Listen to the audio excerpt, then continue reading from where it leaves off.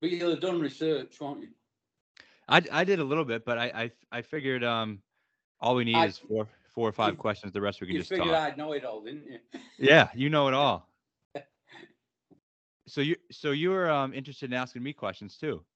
I'll ask you one or two for sure. Yeah. Okay. Well, you have some really good viewpoints. I appreciate that. I think I've found myself in an unpopular position at times. I don't know why, but I think maybe just it's always the vocal minority you hear. But that's because you're doing all right. You Yeah, wouldn't hear anything if you weren't doing all right because nobody cared. that's true. But that guy Bob Ball, is it? Is his Yeah, name Bob? He's very good too. yeah, yeah. You know, I sit up and I don't like Rappaport. I'm not keen on his stuff because I don't like it too mainstream. You know, you need somebody with a point of view, and that's why I started reading you. And then I suddenly looked. I thought, fuck, he gives the winner of the tournament every week as well. I tried to, and that's how it started. That's how I started, and the first thing I ever did was betting and stuff. But then I got so into it that I just couldn't get away from it, and I was in it 18 hours a day, and I wanted to know everything and talk to people. And I started writing like editorials and then news pieces as well as the betting stuff. And I used to write betting for Action Network, but now I just do it all in the same place. So Yeah, you're good. yeah, it's fun. We'll probably circle back around to that. Um, the first thing I wanted to ask you is this, and I like to we'll skip all the beginning part. I want to go right to 2011. Okay, 2011. It At was a that time, blur. yeah, yeah, and that's what I wanted to ask. I mean, you're representing four of the last five major champions. You're on top of the world. What is it like? A blur. Yeah, You know, you sort of. It sounds arrogant, but you sort of turn up every week thinking who's going to win. You know, and you almost con yourself that it's a Midas touch and you've got something to do with it. And in fact, I had nothing to do with it. There were just there were 4 or 5 good players that I managed to recruit early in their careers, and they all came right at the same time, at different ages even. I yeah. mean, the story about Darren winning was unbelievable because on the Wednesday of St George's Open, Darren played a practice round with Rory, Charles, and Louis. So he was playing with the guys that had won 3 of the last 4 majors. And he Hmm. was slow off the 14th tee, and they were chirping away. And they turned around and say, come on, you can join us just because you haven't won a major. I mean, scary. Yeah. And then And he goes and wins. well, Clark was an amateur when you started representing him, wasn't he? He was turning pro. He was absolutely on the cusp. My meeting with him was to try and help him decide whether he should turn pro or wait. And it was a pretty easy conversation because I just said, well, you know, if you wait a year, in a year's time, you'll be a better player if you're a pro than you are as an amateur. And I went to because it was a difficult decision because the Walker Cup was at Portmarnock and obviously he's Irish. So he wanted to play. If it had been Northern Ireland, it wouldn't have turned pro, but it was Southern Ireland, so the pool wasn't quite the same. And the guy that introduced us was an Irish lawyer that was an international golfer called Dougie Heather, and went to meet Darren at Dougie's office. And I'm telling Darren that, you know, contracts won't be any different, invites won't be any different, but if you turn pro, you'll definitely be a better player in a year's time. And he got his card, did it well. He shot 32 the backside to get about 38th card. And we went to that Walker Cup match a year later in the September of 1991. So Mickelson was playing, and Owen O'Connell and Paul McGinley, Andrew Coulthard, and as Darren and I would be, with 6 pints of Guinness in on Friday lunchtime. Yeah. And we're watching the golf with this pal of ours, and one of the guys tops it. And he just looked at me, and Darren said to me, he said, Chub, you're right. They look like a bunch of fucking amateurs. And it was, that's the sort of thing that you don't need a great memory to remember that, do you? That's one of those things. And I've told that story that often, that my accent's getting better. And it went from there. But yeah, he turned pro about a week after we met. When you're representing all those guys, does that mean they hang out together and stuff? A little bit. We used to, we had sort of, at majors, we always had a host house for all the players because it was too difficult to get restaurant reservations and whatever. And it sort of kept everybody together a bit. So they all got on. And it made it fun, I mean, obviously Louis and Charles were great mates anyway. Darren and Rory were great mates because I met Rory because of Darren, because Darren had a foundation weekend and there was this little 13-year-old cocky kid that you knew was different. Yeah. And he was the only one talking. You had 18 juniors and he was the only one talking. So, they were all connected. So what was Roy like as a 13-year-old when you met him? Precocious. Mm-hmm. Precocious.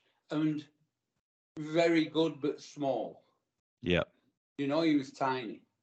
And he was interesting. I mean, he's had a point of view all his life. You know what I mean? All the stuff you see now hasn't changed an awful lot because he always had a point of view.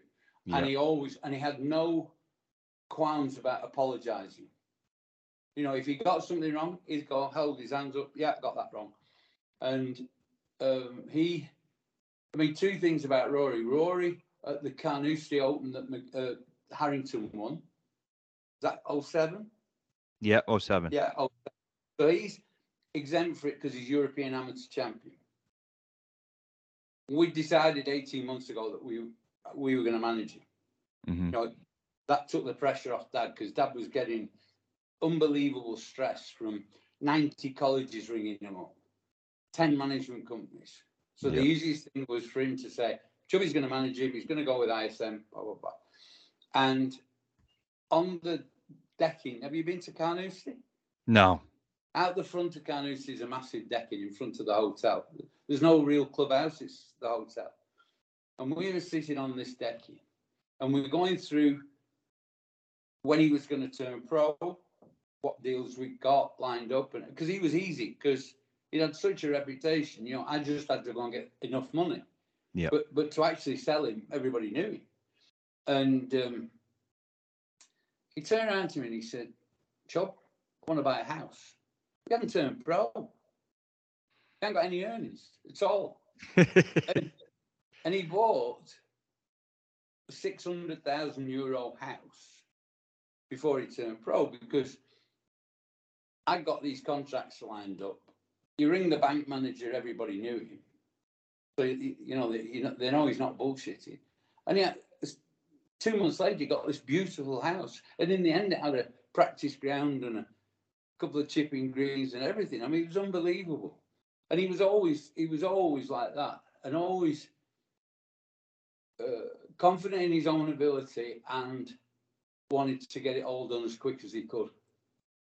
And so once he turned in his early 20s and he really started winning, and turned 18.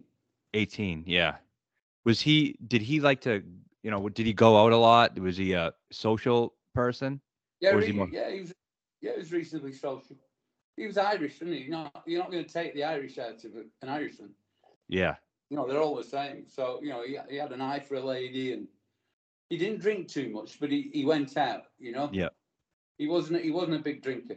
If he had a few drinks, he got pissed. Yeah. Who are the biggest drinkers that you used to go out with and tear it up with? I don't need to say. Yeah. I don't need to say. For 40 years, he's told everybody he drinks lots of Guinness. So. Yeah. So what year did you stop representing him? 2011? Rory? Yeah. No, 2007, or even 2006, before he turned pro. And then, so what he said when he left ISM, he said he was concerned that you, quote unquote, led him down the wrong path with not playing enough on the PGA Tour. What's your side of kind of what happened during that? Well, He was, like I say, he was in a hurry to get everywhere. Mm-hmm. And, I thought that if you remember, the world rankings and the European Tour went through a spell where they were almost stronger than America. Yes. The tournaments were nearly as big, and they were stronger, and they were definitely easier to win world ranking points in Europe. And Westwood was number one. It wasn't until 3 years ago, till the Yeah. Americans changed it all, till Mr. Monaghan made another unbelievable move. Yes. And I mean, now they're so weighted the wrong way again now. Oh, it's crazy. It's so hard for the Europeans to get up the world rankings. And my idea was that he would get up the world rankings easier there, because at the end of the day, if you got in the top 50 in the world, it was a passport to everything. You didn't need a PGA Tour card, because if you got in the top 50, you could get one. If you could play at all, you played in all those World Championship events, and you get your card. And that was my idea. I think his idea, in hindsight, he never said, but I think he thought I should get him invites every week in America and he'd get your card that way. And that wasn't the way to do it at all. I mean, right. None of the guys that I represented went to the tour school in the States. They all got a card by going the roundabout way. Yeah, and that way's easier, right? Yeah, it was much easier. But we didn't have many fallouts at all. He was too young and naive almost to fall out. I mean, I remember having a conversation probably 2008 at Glen Eagles, and we were sat on a bench by the King's Course, and we were going through it, and I brought up the Ryder Cup. He said, "No, I'm not bothered about the Ryder Cup." He said, "That's just an exhibition match." He said, "I'm here to win majors. That's just it won't make any difference." I said, "No, it will." I said, I've been on the tee when very big players, their pants are shaking because they're so nervous. Mm-hmm.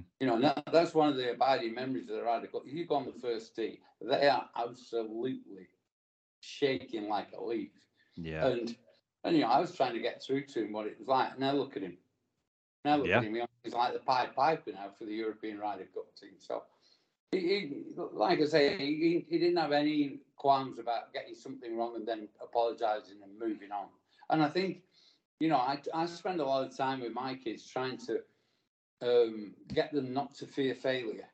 Mm-hmm. And they're not golfers or anything. That's just in life. Right. But it's not a coincidence that most billionaires have been bust a couple of times. Yeah, because they've had to figure it out. And I'm always on at my kids, and he was definitely like that. He wasn't worried about how often he got it wrong. He was going to get there. Yeah. Would you have done anything differently with Rory? Yeah, kept him for another 15 years. Because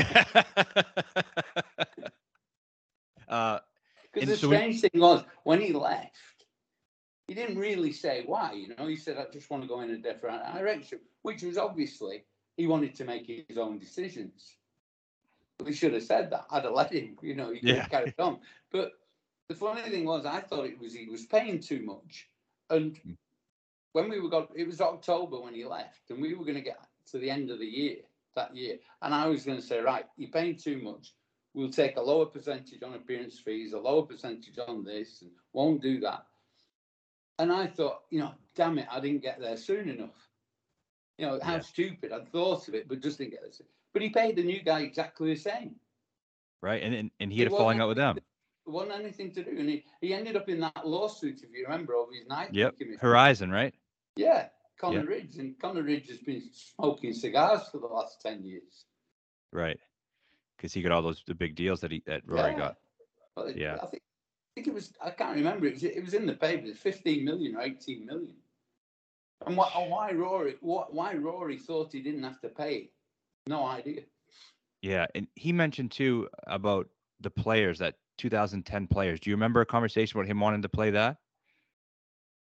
Yeah, but that was a decision he agreed to too, because Lee and Rory didn't play it, and I can't remember why.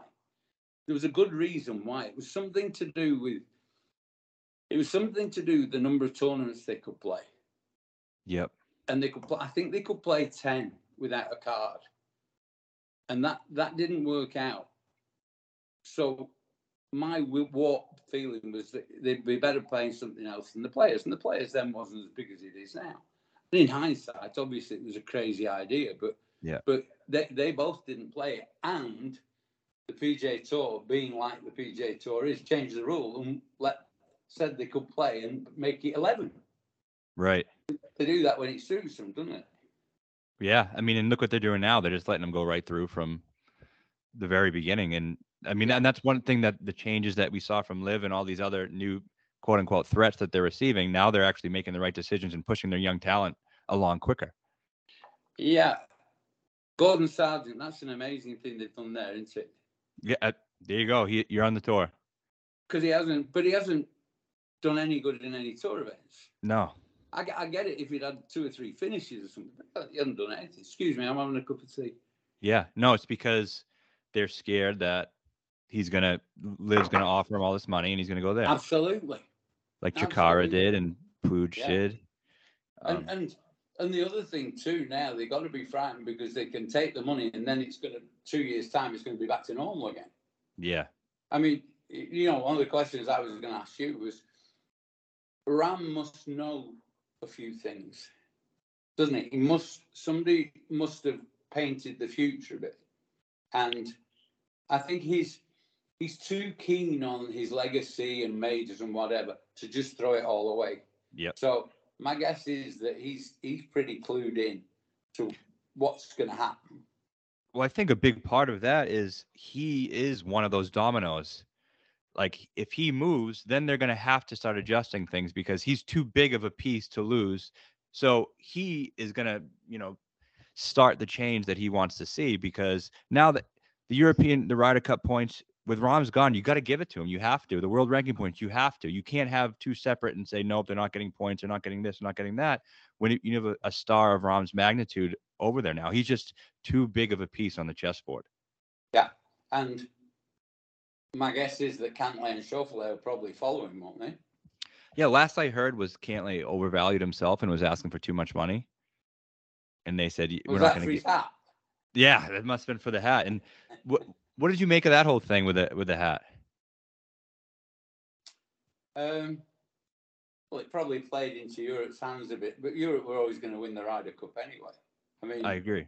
And I probably formed this opinion from reading your stuff, because I probably just needed somebody to sort of make me think about it, because I did a thing for a betting company on the Thursday and Friday of the Ryder Cup, and we played golf on the Thursday afternoon, then we had dinner, and then I did a Q&A, and they were all gamblers because it was a betting company. Yeah. And I just said, right, I said, Europe are going to win. Europe are going to win the first day. Europe are going to win the first session, and Europe will definitely win the first match. Yep. And I had all these punters betting 20 grand and 30 grand, all coming up to me on Friday lunchtime. I said, you're unbelievable. You got it all right, haven't you? But all at plus money too.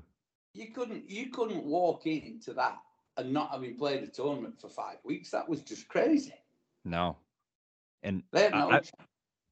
Yeah, I was saying it for 2 years. I remember the day after the Ryder Cup at Whistling Straits ended, I bet on Europe the next day at plus 200. Well, I would have had my house on America, and I wouldn't have had a house.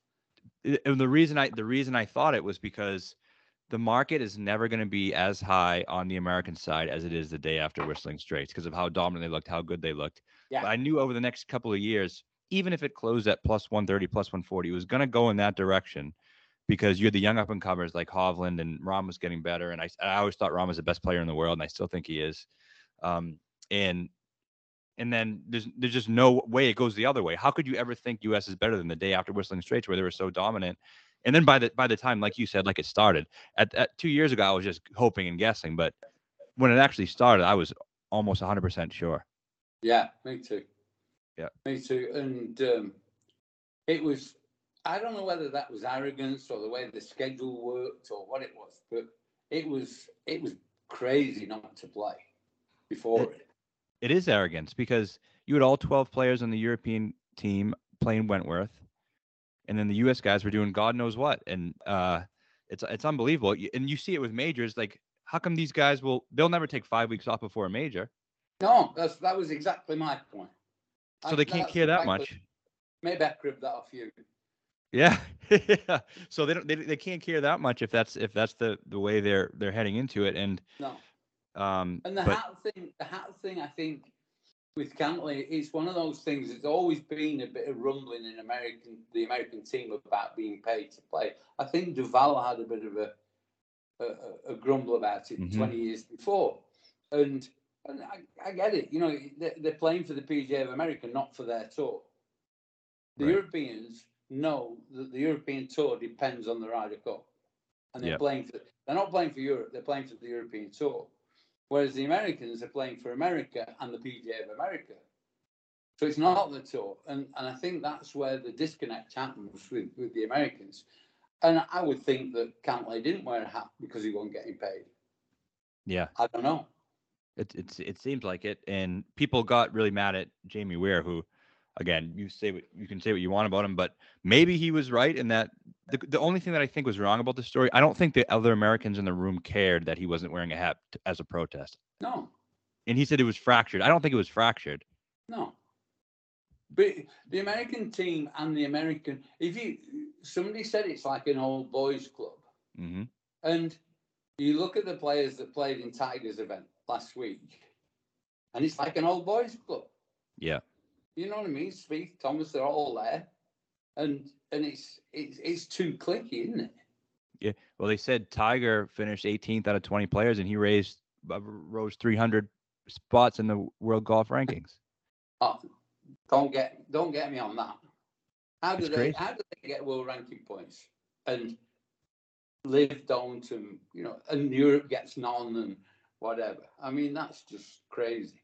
And so, speaking of that, you have always been a big supporter of the European Tour, playing, managing, all that stuff. You've always been for the European Tour. And I know the answer to it, but how badly did they mess this whole situation up with? I mean, they're giving their 10 best players to the PGA Tour. They've become a feeder system to the PGA Tour. I Yeah, mean, did they? Is your stance they had no choice? They're going to go bankrupt, or is it? yeah, It was a bad decision. yeah.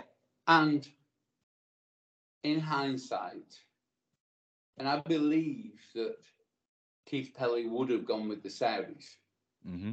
but his chairman and his board directed him not to. Okay. And I think if they 2 years ago had gone with the Saudis, you'd have had two tours that were very strong. The European tour would suddenly have been much stronger. Yep. Maybe not as strong as the PGA Tour, but the way the PGA Tour Magic took $170 million last year probably sort of vindicates what Mickelson had been saying. And Right. I think sort of if you think about and to be fair, to actually weave the live events into a tour wouldn't have been that difficult. You know what I mean? They would have been able to make 7 or 8 really good tournaments beside the live tournaments. The live tournaments carry on. When there's a live event on, there's a $3 million European Tour event. Money was never going to be a problem, was it? Right. And it should have been worked out. And he was pushed away from it. But the one thing that always troubled me, and I remember at St George's when Morikawa won, I ended up. Keith Pelly likes a glass of wine now and again at the end of his working day. Mm-hmm. So he'd text, because I'm quite pally with him, he'd text me and he'd say, "What are you doing? And why don't we have a glass of wine?" So about 9:30, and he said, "I've finished." He was dining with RNA or Nigel Starmus. And he was, he texted me, he said, "Come down." So I went down and we were outside the Belly Sandwich and we were on some benches and he was with Sam McNaughton. And Sam and him were having this argument about the Saudis that live. And I've come in when they probably had a few vodkas. Mm-hmm. So it was getting quite lively. And I remember Sam just kept slamming the table saying, "Take the effing meeting." And he must have said it 10 times. And he was just saying, why don't Jay, there's a sponsor here, $2 billion to spend. How can you not talk to him? And that was criminal. Yep. Absolutely criminal. And how he's in a job, I have no idea. I've no idea. I don't know how he can actually now recommend anything to a player and expect the player to believe what he's telling him.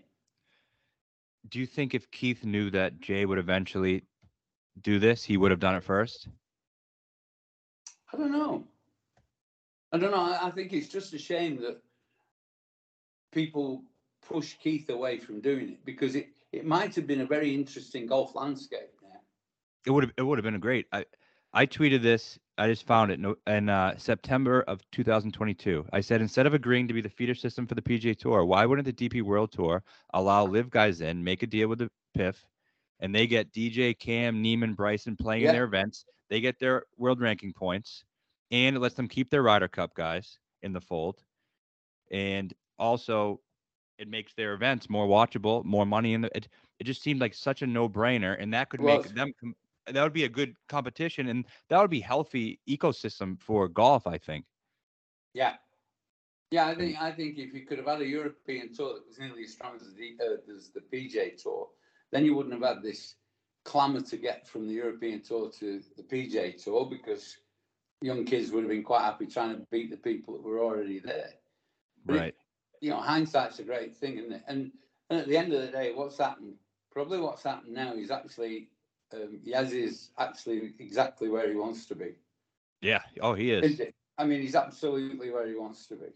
And I think people are going to say, well, if you're going to merge in 2 years anyway, what's the point of paying $500 million for Rahm? And the reason they're doing that is because now once you get him, now you have so much leverage in the negotiations. When you come to the table and talk to Jay, which is I think is happening on Friday, you say, I have your guy. Let's make the deal happen, or I'm going to get the next one. It is happening. It is, because I've been talking to Majid today. Yep. And he said, I'm going to America on the 9th. And he made it very pointedly. So that's obviously why he's going, isn't it? Yeah. Because he's a real case. Yes. He's a real case. He played it quite interestingly, because he's like Yaz's court jester almost. Yep.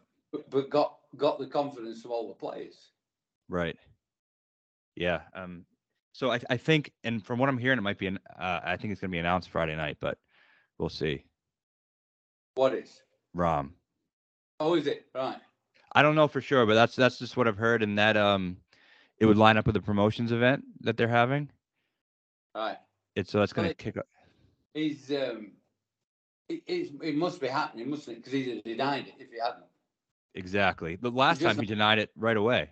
Yeah, he's just not denied it. No. And do you think? I mean, he was always a candidate to go. Yeah. Because of his relationship with the Spaniards and everything going on. Yeah, and they've got a Spanish event, and they give him. I think if there's one place Liv have got it wrong, they haven't pushed the team event early enough. Mm-hmm. And I know they couldn't, but it was very individual that first year. Yeah. And to make the team more relevant, if they'd have had the captain, big number, top player, another big number, Champions Tour player, lady. Yep. Then it would have looked like a team event. Right. And I think they missed a trick, because they're trying to push the ladies. But if you push the ladies with the men, it would have been better. Yeah. So do you find these? Do you watch Live? Do you find it watchable? Oh yeah, I watch it. Do you like it? My club's having one next year. And that's replacing Centurion? Yeah, my golf club's called the JCB Golf and Country Club. JCB, yep. Which is the Diggers, right? Yep. And I've started talking to Liv at the Open in St Andrews, so 18 months ago nearly. And JCB were lukewarm, because it's a very, very English company and very proper. It's owned by two people called Bamford, Lord Bamford and his brother Mark. Lord Bamford's very correct and, sort of supports the government and whatever. So I wasn't sure how he was going to react doing business in Saudi Arabia, except they're going to do about $10 billion worth of business in Saudi Arabia, because they're building this neon city and 50 golf courses. And they're going to have to shift an awful lot of sand. And that's exactly what JCB do. So it's an absolutely great connection. Yeah. And we'll have probably the second or third best field in Europe next year behind the Open and Wentworth. Absolutely. I mean, with Rahm, I mean, it might even be as good as Wentworth. It might be. Yeah. And the fields are getting stronger. It's going to be hard to ignore. But what do you make, like, people say they can't watch it because the music and it seems gimmicky. Does it seem gimmicky to you? No, because you've got to accept it's different. It's not that for 15 years, golf stagnated, didn't it? I mean, I was saying for 15 years, something's got to give, something's got to change, because everywhere in the world was dishing up a 72-hole golf event with 4 rounds on 4 days with a cup, everything the same at one level or another. It doesn't matter whether it's in Asia, in Australia, Europe or America. It was the same. And I was saying, somebody's got to do something different. And they came on and did that different. The only difference was that they had a couple of $1 billion to push it. Mm-hmm. It was needed. So I watched it. I went to both events at Centurion, and they do some really neat things. You know, that you're used to it, right? You're used to the American loud announcer that whips the crowd up for half an hour before tee off and whatever. Europeans aren't used to that. And you got this guy, I don't know what his name was, but they have this guy doing it every week there. But he was like the MC in a boxing ring, you know. And in 5 minutes' time on the tee, we're going to have and it was different. And you've just got to accept it's different. And the whole vibe of the place is different. Because what I couldn't understand, which is quite neat, the whole crowd gets there an hour and a half before the first tee off. Yeah. They all have a drink and they go and have a play on the simulators and all this stuff. And then the bell goes, golf everywhere. They all go and see it. And then they all finish together. And I think nothing, it had to be different. I don't know what happened to the TV stuff. I think they just stalled until they get a deal big enough because they can. Because PGA Tour doesn't let them. Yeah, I just don't think that there's anything out there that's worth doing. It's the same as the teams, isn't it? They're going to build the value of the teams up and sell the teams when they're worth something, not now. Everyone's using that as a criticism that they haven't sold the teams. Why would they sell it when they're at their lowest value? Yeah, well, we have. You know a game called cricket, and you probably don't understand the game called cricket. Correct. But I love cricket, and the Indians, who are the money brokers in cricket, started a thing called the Indian Premier League. Mm-hmm. Live Golf is a cross between the Indian Premier League and F1, and it's somewhere in between. And they take ideas off ball. So the Indian Premier League, the teams are worth billions. The TV deal's worth billions. The players get paid way more than they would do anywhere else. You know, they get paid like $1.5 million to good players for 6 weeks. That's unheard of in cricket. Wow. So, you know, I see what they've based it on. And I think that's exactly what they're going to end up doing. And the only trouble is I'm not closer enough to it anymore to know how big TGL was going to be and how they sold because, you know, they looked like they sold a few of those teams. But whether they sold them for real money or not, I don't know. I don't think so. You know, I'm sure Serena Williams doesn't pay for her bit of a team. No. Do you think, and I don't know if you've talked to live players or not, but do you think they're truly happy and feel rewarded on live right now, or do you feel like they wish they didn't go, some of them? I don't think there's many that wish they didn't go. I think you can tell. Yeah. You can tell, you know, people are happy. Mm-hmm. You know what I mean? You go to the majors are the majors, and everybody needs to be like that. Yeah.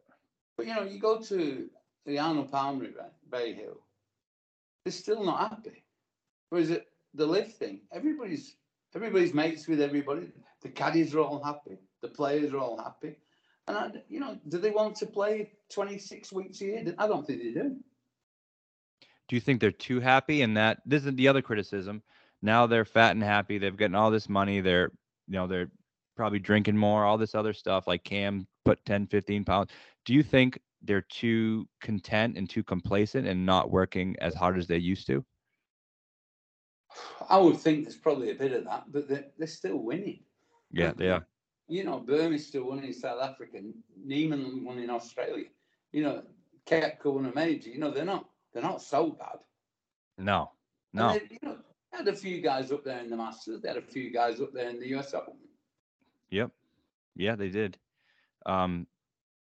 So yeah, it's interesting. And you said you were at Centurion and Charles won that event. He won the first one, yeah.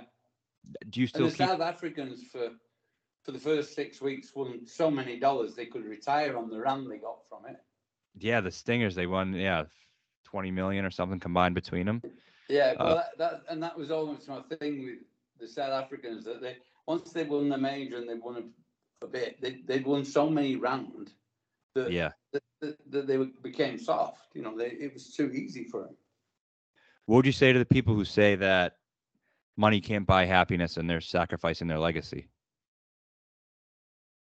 I think the bank manager's not too worried about their legacy, and some of the guys, they made generational money, didn't they? I mean, Taylor Gooch's family not going to have to worry for a few years, is it? Yeah. His kids are going to be all right. Right. And I think sort of, you can talk about legacies, you can talk about majors, and to be a Nicklaus or a Woods and want to win multiple majors, you've got to be a different sort of person. Mm-hmm. But a lot of people were happy with one major.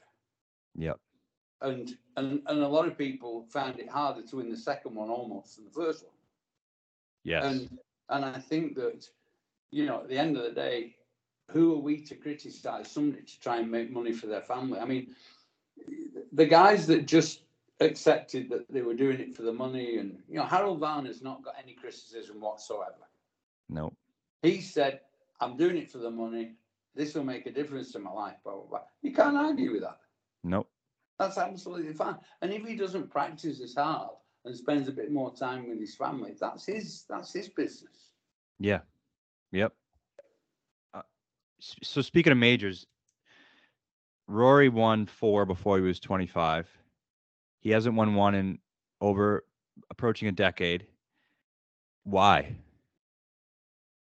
I think he finds it difficult to win, full stop. Mm-hmm. I don't think he finds winning easy. I think when he wins, he outgolfs the field by a long way. And I don't think, even as an amateur, he found winning difficult.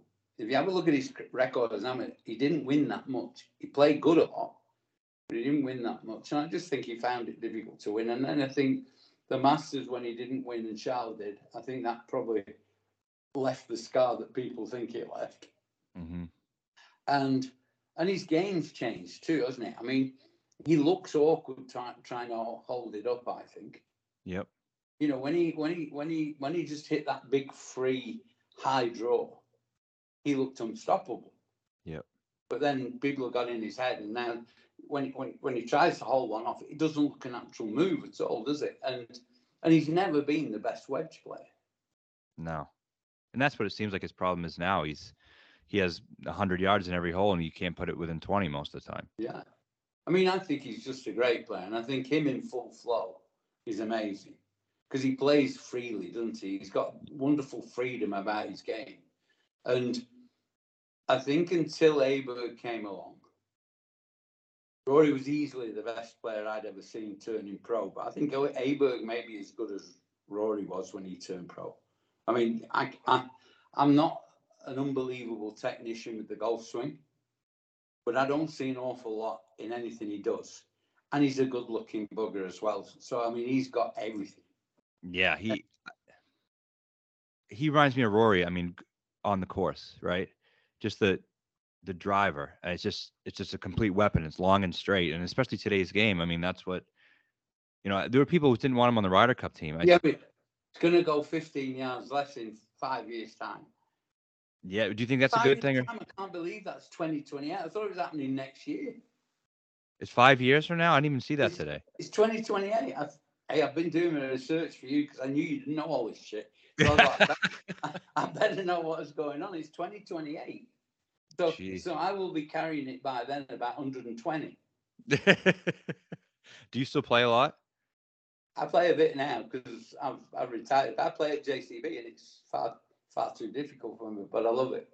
Yeah. I played there 3 weeks ago, and the greens were as pure as anywhere you could ever play, and there were about 11 on the stint. Now that doesn't happen in my country. That happens sometimes in the summer, but it certainly doesn't happen in November. Mm-hmm. And because it's such great condition and such a great experience, I drive 50 minutes to go and play every time I play, but love it. Yeah. I mean, I'm excited to see it next year, in a few months, whenever it is. I'm going to ask you this. Come over. It's next to the Open, isn't it? It's the Open and then that. Yeah, I want to. It'll be 2 good weeks. Where's the Open? Troon, not great. Yeah. What do you think of Troon? That was the Stenson Mickelson shootout.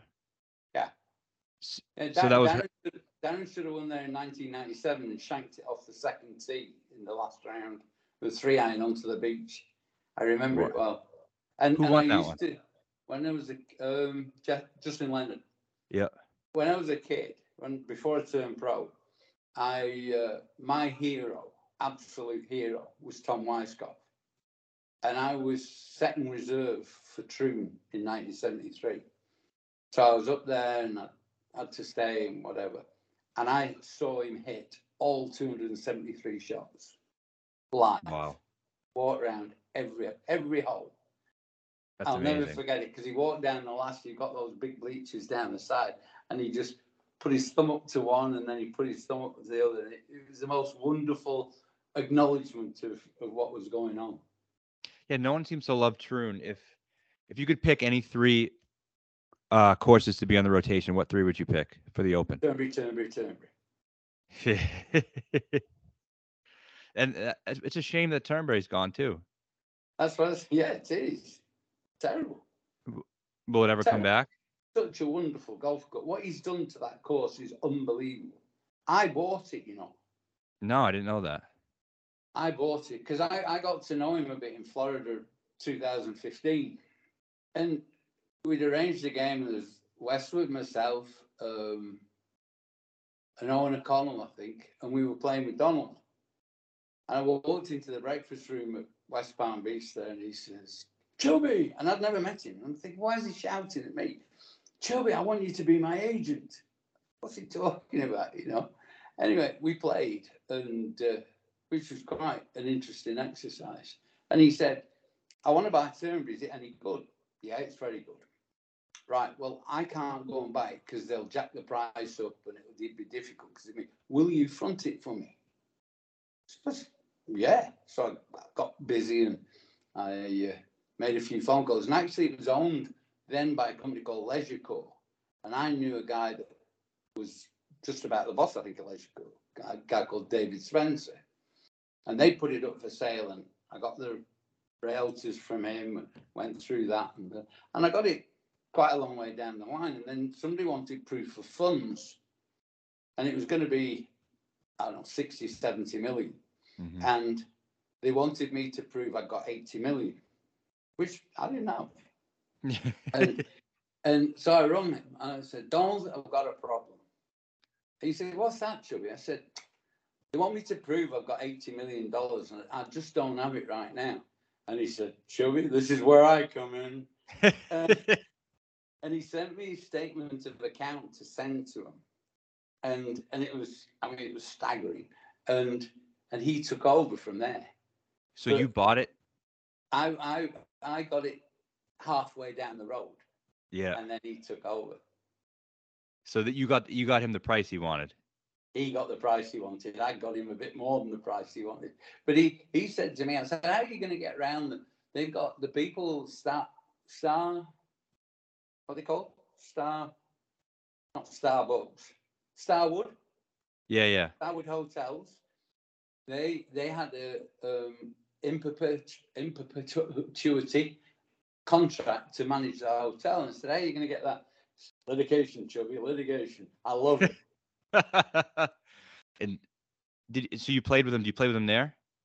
I played with him. No, I've never played with him. I played with him in West Palm Beach 3 times. And did he? Is he the people say he's a cheater and all this other stuff? Did you ever see that? Yeah. We got on the first tee, and he said, "Chubby, I just want you to know, I cheat in business, I cheat on the golf course, and I cheat on women." Which I'm sure is a line that he's given to a lot of people, but it was funny. And I'll tell you, he cheated on the second. He moved the ball, but in front of me. Mm-hmm. So it's not even surreptitious cheating. It's there. Yeah. And then about 3 holes later, I had a bad lie in a bunker, and he moved my ball out this bad lie. He said, "You shouldn't have to play that." And I started to think, well, maybe it's just a disregard for the rules rather than cheating. You know, he just wants everybody to have a good day. Yeah. And I won. And we won $20. $20? I said, "How do you know when you've won?" He said, "What do you mean?" "Well, I've not been paid yet." "Oh, I don't pay anybody." I said, "I won't pay, and I've won me $20." And he gave me $20. He did? Yeah. That's all he plays for is $20? Played for $20. It was great. He's a funny man. He's very generous. Very generous.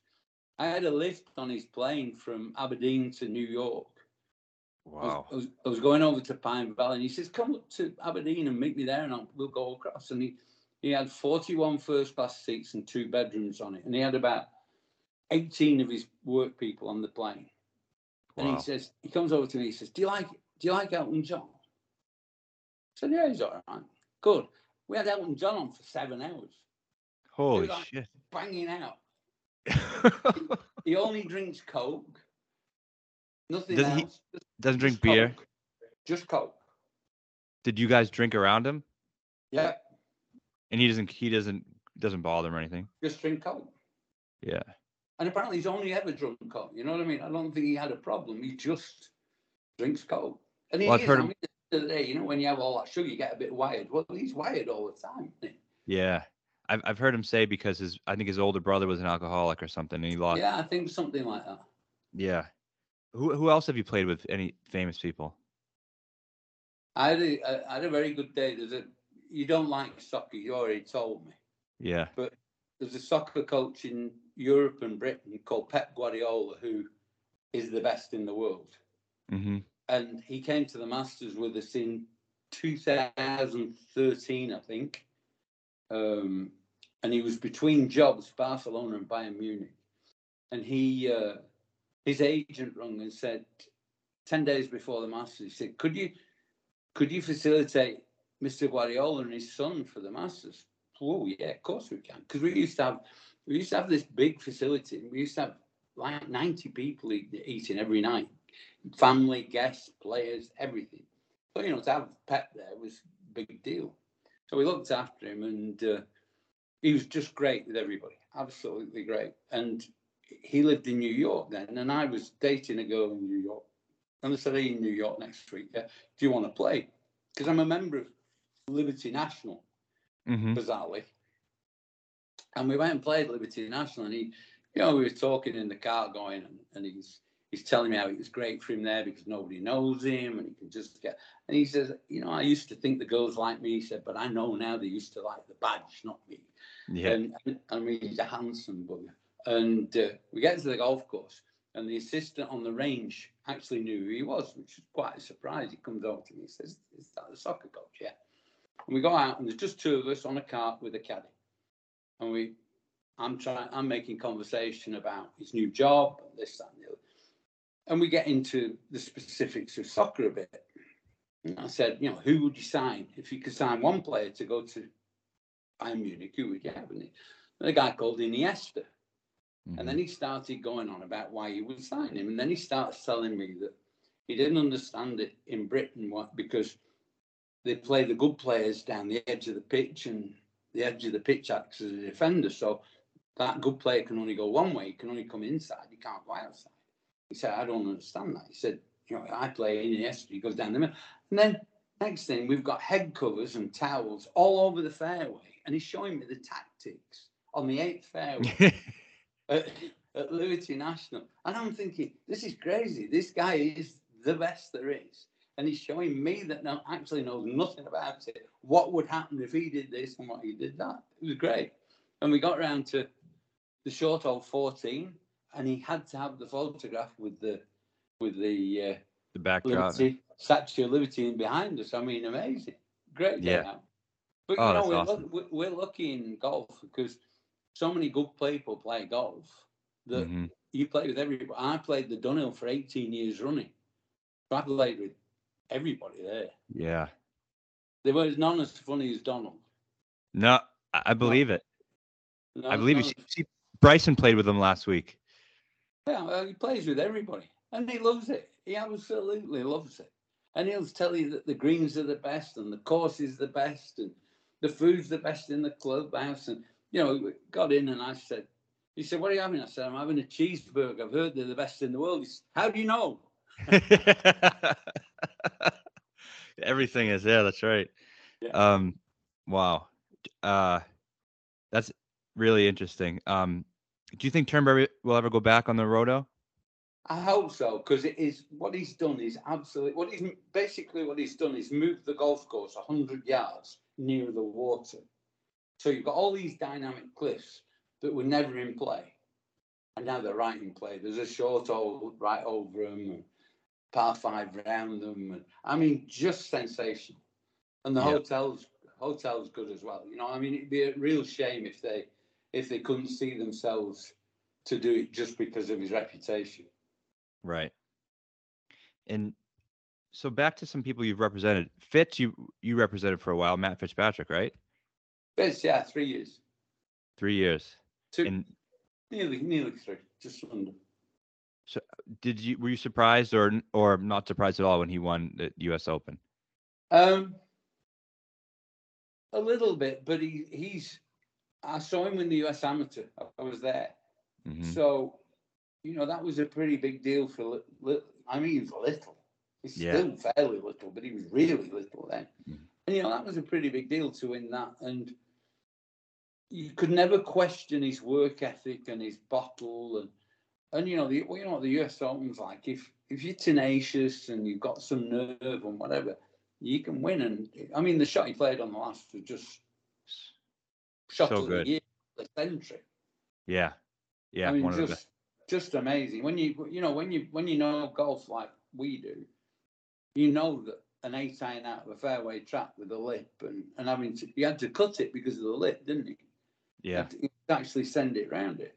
It's just an amazing shot to hit under pressure. Well, we saw it probably was a little bit tougher, but the shot that Hovland and someone else had on at the PGA Championship when Brooks won, and they hit it right into the face a couple times. Yeah. I mean, under pressure, that can happen. Yeah. No, he maxed the way he's made himself 20 yards long was amazing. Mm-hmm. He's done so many training exercises to quicken his hands up. He actually now looks a decent player. I mean, I say that with great respect because he's obviously a decent player, but he didn't look much of a player when he won the US Open. He looks a better player now because he's much stronger. Yeah. So here's my scenario I like to give to say who the best players in the world are, because people ask so many questions like, what course and, so forget form, forget all that stuff. This is the scenario that I'm going to give you. The aliens come down from outer space and they challenge the humans to a 5-on-5 match. You don't know the format. You don't know what course it's going to be at. You only have to pick 5 golfers. Who are you picking? That's the bizarrest question I've ever heard. Who am I picking now? Right now. Yep. I would pick the European Ryder Cup team. I would pick Ram. I would pick Rory. I would pick Scheffler because he's amazing. Yeah. Amazing. To have his action and have it so under control is, to me, amazing. Is it sustainable? And he puts awful, doesn't he? Yeah, I mean, he has been the last year or so. But when he was on that hot streak and he won the Masters, he was making everything. It felt like. He's not on a hot streak now, is he not? I thought he just Well, won last week. he did, but when he was winning everything, I mean, 6 months not winning for him, I guess is well the way he was striking the ball. They said he was gained 20 strokes ball striking a week, which is the most since Tiger. Amazing numbers. Yeah, amazing numbers. So you'd have him, wouldn't you? Just say Rory. Yep. So you get Rahm, Rory, Scheffler, Hovland. You'd just have Rory because he's so good. And then who else would I have? Probably Hovland. Yeah, he's my fourth. That's the same four for me. Probably Hovland. The fifth one's certainly up for debate, isn't it?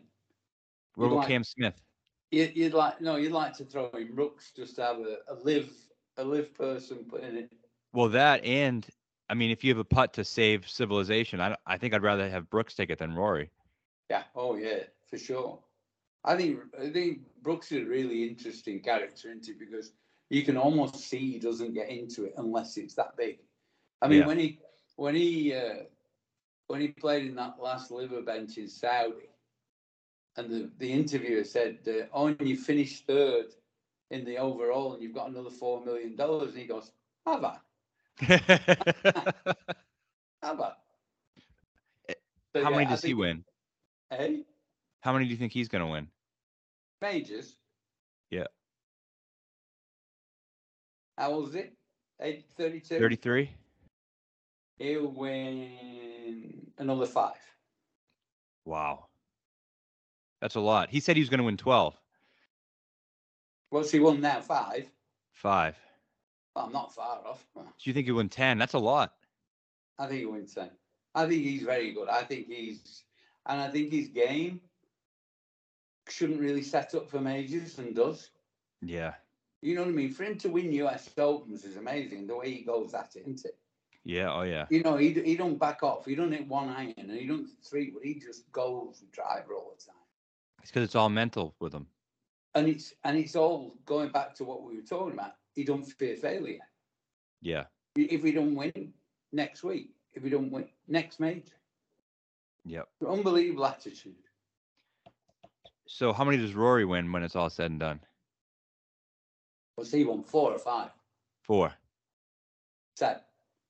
Really? You're giving out too many. There's not going to be any more to give out. They've just... Yeah, no, Liv are going to put 2 more majors in a year in 2 years' time. Rahm, I think, will. Rahm will. I think Cam Smith might win the Masters if he gets his act together by then, because he loves it there.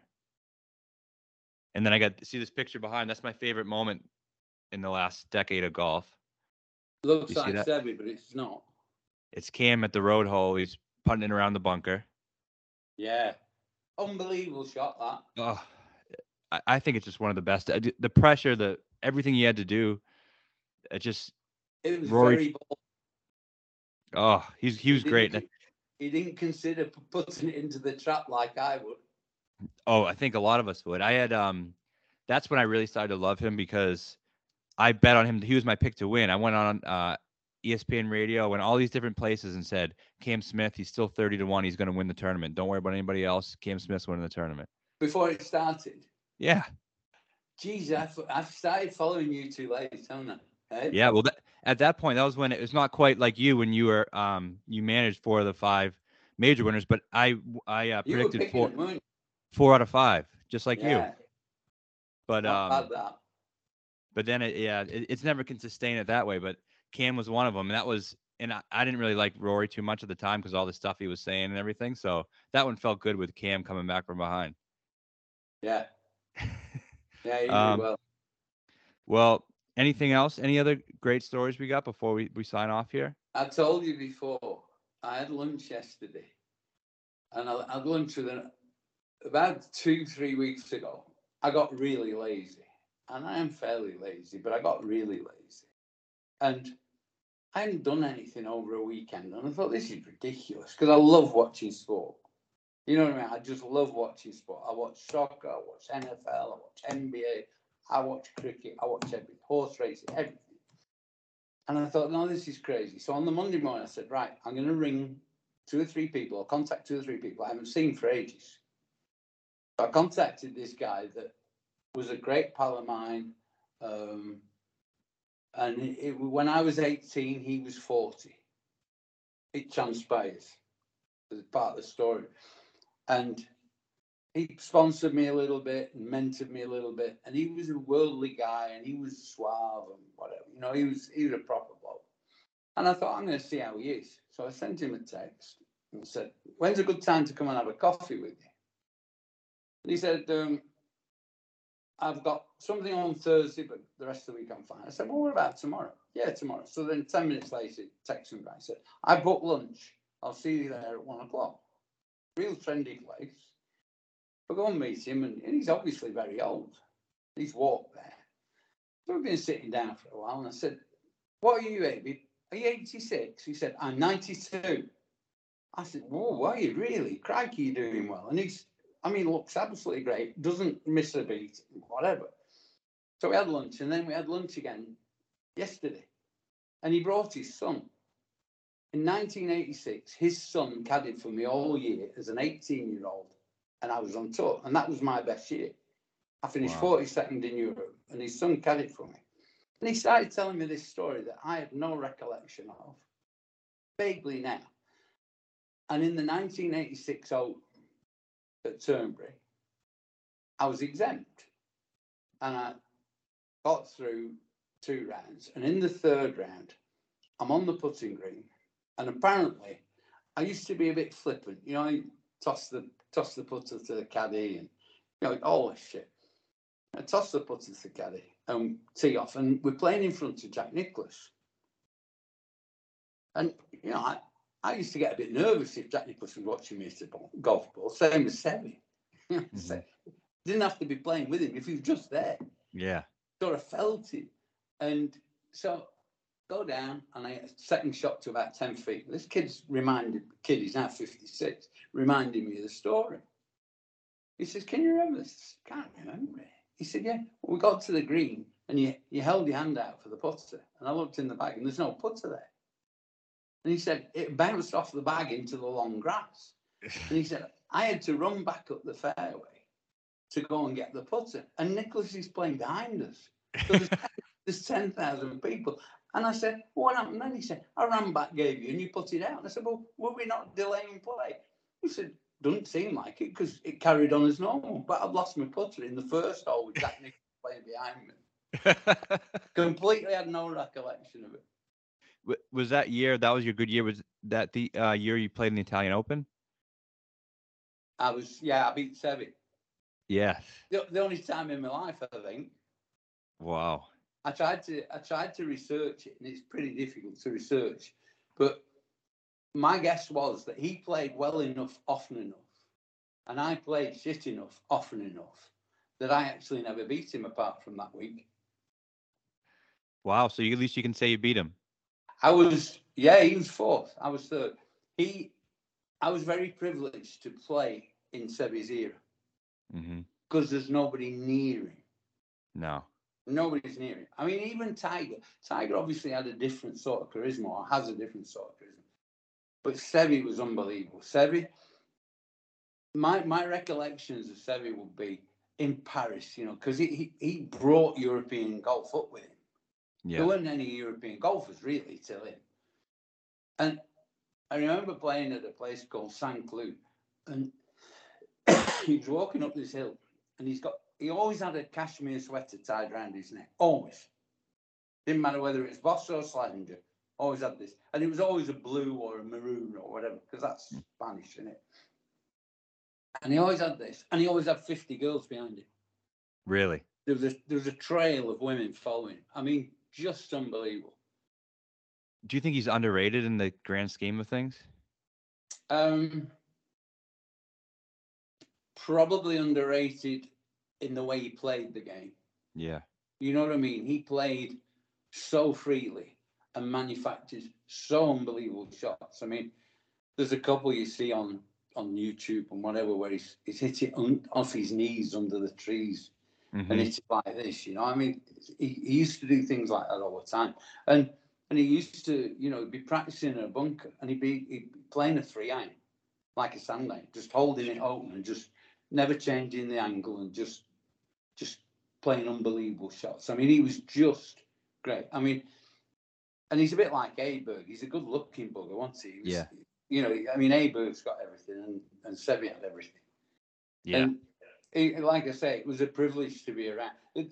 In my lifetime playing golf, there was two people that it was a privilege to actually be around and sort of semi-know, if you know what I mean. And the other one was Arnold Palmer. Yeah. I went to Bay Hill many times, and it was a privilege I had breakfast with him once. And, I mean, he was electric, absolutely, and such a nice man. Just a great person. Yeah, such a nice man. It was great. I remember when I played in 1980 in the Walt Disney Teen Championship. It was the only time I ever played in America on tour. And we played this 4-ball event, playing with a guy called Carl Mason. And we got there early because of jet lag and whatever. And we went to play Bay Hill, I think, on the Monday, which doesn't feel right because they never open on a Monday, but whatever day, it didn't matter. And we, in the days of bell sleeve cardigans and high-waisted trousers, and everything was logoed, absolutely everything. I went home with like 40 pieces of clothing with Mickey Mouse on, and we were in the shop there, and then the assistant pro behind the counter says, "Morning, Mrs. Palmer. Morning, Mr. Palmer." I stood to attention. I absolutely stood to attention. It's like, oh my God, it was amazing. And then to sort of live a bit alongside him. When I say alongside him, sort of go to his tournament and see him doing his thing there. It was just amazing. And a little different topic, but did you ever have a relationship with Phil Mickelson? Yeah. I've got a story about Phil. Yeah. You knew I would. I had, in 1997, I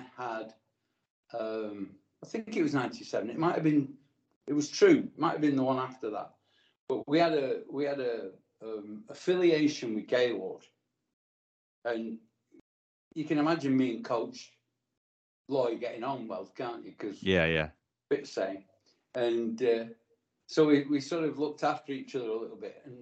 And like I say, at the Open, we used to have a host house and make food for everybody, and on the Monday night we always used to have a bit of a party, because on the Monday night, guys had qualified over the Sunday and Monday. The qualifying used to be Sunday, Monday.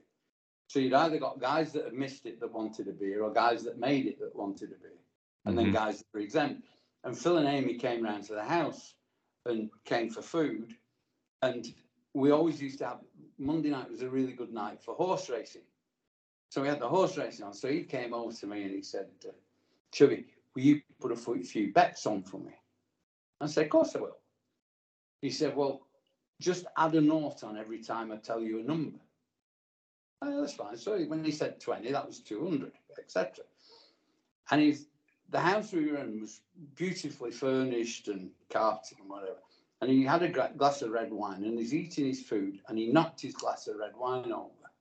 And I swear, for 20 minutes, he was on his knees with salt, with soda, with everything, trying to get this stain out. I said, "Phil, just buy him a new carpet." Yeah. "What are you doing? Just buy him a new carpet." And he was absolutely on his knees doing it. And I thought, I really like Amy. Amy was an interesting lady because she knew everybody's name, and she used everybody's name. And you see her, meet her once, and then you see her a year later, and she said, "Chubby, how are you? How's it?" You know what I mean? She was proper. And Phil was Phil. No, Phil was all right. He's got that exterior, hasn't he? And you sort of have to get through that a bit, and the smile and whatever. But I think he's a pretty decent guy, and he's done everybody a favour. Jeez, has he done everybody a favour? And a lot of the stuff he said was absolutely right. Turned out absolutely right. Absolutely. Made everybody a lot of money, hasn't he? And nobody's perfect, and there's so many people who want to say he's a horrible person, all this stuff, but there's no black and white. There's a gray area, right? Everyone has flaws, everyone has strengths, and I think Phil is just, I think he's a lot of great qualities. Phil's Phil. Phil is Phil. And I read I don't read books. I listen to books. Mm-hmm. And I listened to Phil by Shipnote. Yeah, I read it. And it's amazing because all the press gave Phil a bad rap, but actually the book's actually quite complimentary about Phil. I thought the same thing. It's not a bad book about Phil. It's actually most of his good stuff and a little bit of his bad stuff, which is like anybody's life. Yes. Nobody's life's all good.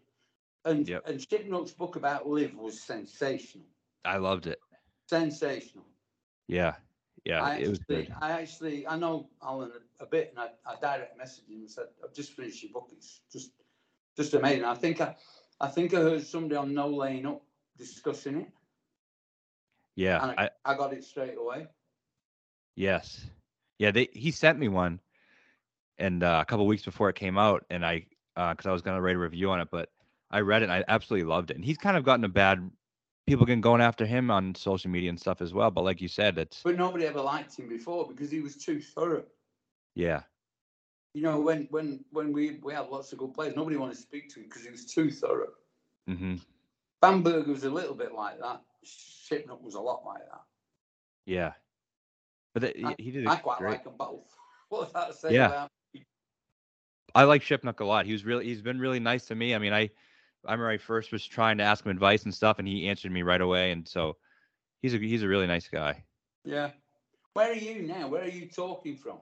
I'm just outside of Boston, Massachusetts. Oh, are you? Yeah. It's cold, eh? Oh, it's snowing. I was thinking you were warm. No, I'm in freezing all day long. There's like 3 inches of snow on the ground. Really? And you said you watch NFL and NBA, so I was going to ask what teams you root for. Yeah, I like the NFL. I mean, I obviously like Kansas City because I think Mahomes was unbelievable. I think he's a bit off the boil now, Mm-hmm. and I quite like because I go to Miami quite a lot. Quite like the Dolphins and the fact that they should have good teams in everything. I was very lucky. I was courtside for 2 or 3 Heat matches in the good old days. I went go down there with Westwood and the owner. The Pat Riley days. The what? Pat Riley was coaching him. And yeah. They put us on courtside, and you got LeBron going like this in front of me. Then you realise who LeBron is, and you think, crikey. Yeah. But the NFL, I watch most of the games. It's been good recently. The last 2-3 weekends, there's been some great games, haven't there? It's besides for us, I'm a Patriots. So when I was 11 years old, the Patriots won the Super Bowl in 2001, and they went to 10 out of the next 20 in the last 3 years. Now we suck. I'm not used to it. Yeah, I'm good at the moment, say you. But the Celtics are good. Celtics are good, and the NFL I quite like watching. I quite like watching the Bengals. Yeah, I think they're all right. Yeah, it's the trouble is for somebody like me that doesn't really know the game. You're drawn to the quarterback, aren't you? Yeah. And the other, Deontay Smith's unbelievable too, isn't he? Yeah.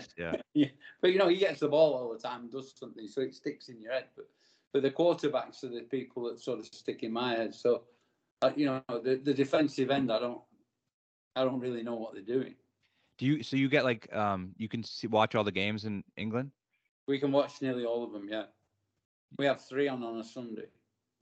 Okay, so 3 on a Sunday, 1 on a Thursday, and 1 on a Monday. So we have 5. And if I really wanted to watch anybody, I can do. Yeah. That an NFL pass we can get. Oh yeah. Do you think many people in England watch NFL? It's got quite a big following. Really? Every time they play, they sell out. Do you think there'll be a London team in the future? I thought there'd be one already. Me too. I thought there'd be one already because, when I think they played 4 games in London this year. Yeah. And they were all sellouts. They cover it really well on TV, and they've got I don't know what his name is. They've got a big guy, black guy with hair that stands up with big glasses, and he's like the face of it. And he's only started doing it full time, I think, the last 2 years. And his knowledge is great, but his vibe's unbelievable. And there's a girl called Phoebe Schechter. Yeah. She used to coach the Buffalo Bills. Really? Yeah, and she's quite sexy and quite good and whatever. So they've got a good team Yeah. doing Yeah, really the good. product is good, and that's the reason why it does so well. I mean, that's what we need for golf. Yeah. The Well, commercial. at the end of the day, that's what they're trying to do with Live, aren't they? They're trying to make it a show. Yes. And people don't give them credit for trying to make it a show. So, because it's, when people say it sucks and they don't do this and they don't do that, it's not supposed to be like the PGA Tour. Right. You know what I mean? Don't compare it with the PGA Tour. It's not what they're trying to do. They're trying to have something that's different. Yeah. So with the music and whatever. I mean, almost before we even got the tournament, we decided what the watering hole was going to be. Yeah. You know what I mean? We wanted that. Yeah. Yeah. As long as they paid for it. Right. I think before, like when they had the meetings, I think didn't Greg Norman was talking to them about I want to ask you about him. Do you have a relationship with him? Yeah, I used to play practice rounds with him. I used to play practice rounds with him for 50 quid and lost 50 quid every time I played. Really? But it was quite fun playing with him. He was what a showman he was when he first came over. He was worse when he first came over than he is now. Yeah. And the other person I used to play with, which was really interesting, I keep seeing stuff with him. I used to play with practice rounds with Lee Trevino. Wow. It was brilliant fun. Absolutely Yes. brilliant fun. He's 84 yesterday, only the day before. Wow. What about That's how old I am. how old are you? Not 84. I'm 70. I would have guessed younger. Thank you. Well, you're not going to tell me I'm look older, are you? I wouldn't talk to you again. Oh, all right. Well, I think I've taken enough of your time. I mean, but I could talk to you for 10 hours. I We'll love do it again sometime. absolutely. You haven't been anywhere near as good as I thought you'd be. I got to sharpen up, and then next time I'll be better. There's a lot of things. There's a lot of contentious things we could have discussed. I know. I just like hearing you talk. I want to hear all the stories and everything. There's a lot of stories. Yeah. Well, so we'll have to do a part 2 with some more of them, and I'll think of some more contentious questions. Like I say, there's and especially the golf ball. What I can't get my breath. What's going on? They keep saying the custodians of the game, right? Mm-hmm. In 1984, there was a thing called the Pittsburgh Persimmon. Yep. They should have banned that. They should have stopped metal clubs then. Yeah. And they didn't. And they've let everything get away from them. Everything. And it's crazy. It shouldn't be like this. We should have equipment that doesn't hit it as far as that. That's all it needed. Yeah. They just didn't move the boundaries quick enough. And to do it in 2028, I'll be hitting 120 by then. So your pro rollback. Hey? You like the fact that they're going to make it go shorter. Well, yeah, but it should have already been done. I mean, what kills me is that this is the first thing that anybody's done for 20, 30 years to make the game harder. This dropping from the knee does my head in. It does my head in. It's like cheating. It's that, and the other thing, cheating is blasting it in the TIO relief on purpose. So you get to avoid all the trouble and get a free drop. Yeah. And the matted down stuff. Like it's all gone way too easy. And I think I'm one of the few people who's pro. I want it to be harder. And I think Adam Scott said this a couple weeks ago that I think is completely true. You should have started with a driver head. Yeah. It's way too big and forgiving. Yeah. I mean, now and again you see an old persimmon driver, don't you? They're about half the size. Yeah, and it takes more skill. Believe me, when you hit one out of the heel, it went about 180. Yeah. Didn't go anywhere. I'd like it to be more difficult, but people, it seems like nobody wants it to be more difficult. No. When I played, the ball was very soft, cover, very balata. And you play with good players, and even myself. If you had a back left flag, you'd draw it in. If it was a back right flag, you'd cut it in. People don't do that anymore. No. They can't shape the new balls. You get very few people that can actually draw a driver. Right. You hardly see anybody draw a drive in there. No. They're all No. a flightless fade. And it's boring because it's just the same shot shape all the time. They're not playing Yeah. creative shots into the greens. One Yeah. guy you see do it. I was reading this today. Like Gooch is a guy who actually does flight the ball a little bit Yeah. up and But he down doesn't and hit left it right. that far either, does he? No. No. So he was fun to watch. And then, Bubba's a guy who did it. But other than Yeah. that, there's not that many. But the golf balls now are like pinnacles with soft covers, Yeah. isn't it? When we wanted to hit it a bit further, we took out pinnacle. Really? When I first started playing, I used the other size of ball with a Wow. hickory shaft. Well, last thing I want to ask you, who's the greatest of all time?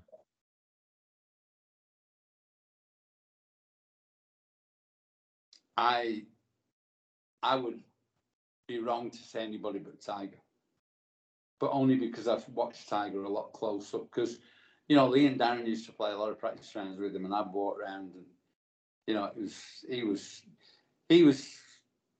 a run that was just crazy, wasn't he? I mean, just crazy. And I think, is he better than Nicklaus? You've got to say he beat more than Nicklaus. Yeah. There were more decent players then than there were when Nicklaus won. But Nicklaus's attributes and qualities would be just as sensational as Tiger's. And I would think Harry Varden was pretty good, and I would think Walter Hagen was pretty good. Yeah. I saw Gene Sarazen play. How's that? Really? That dates me, doesn't it?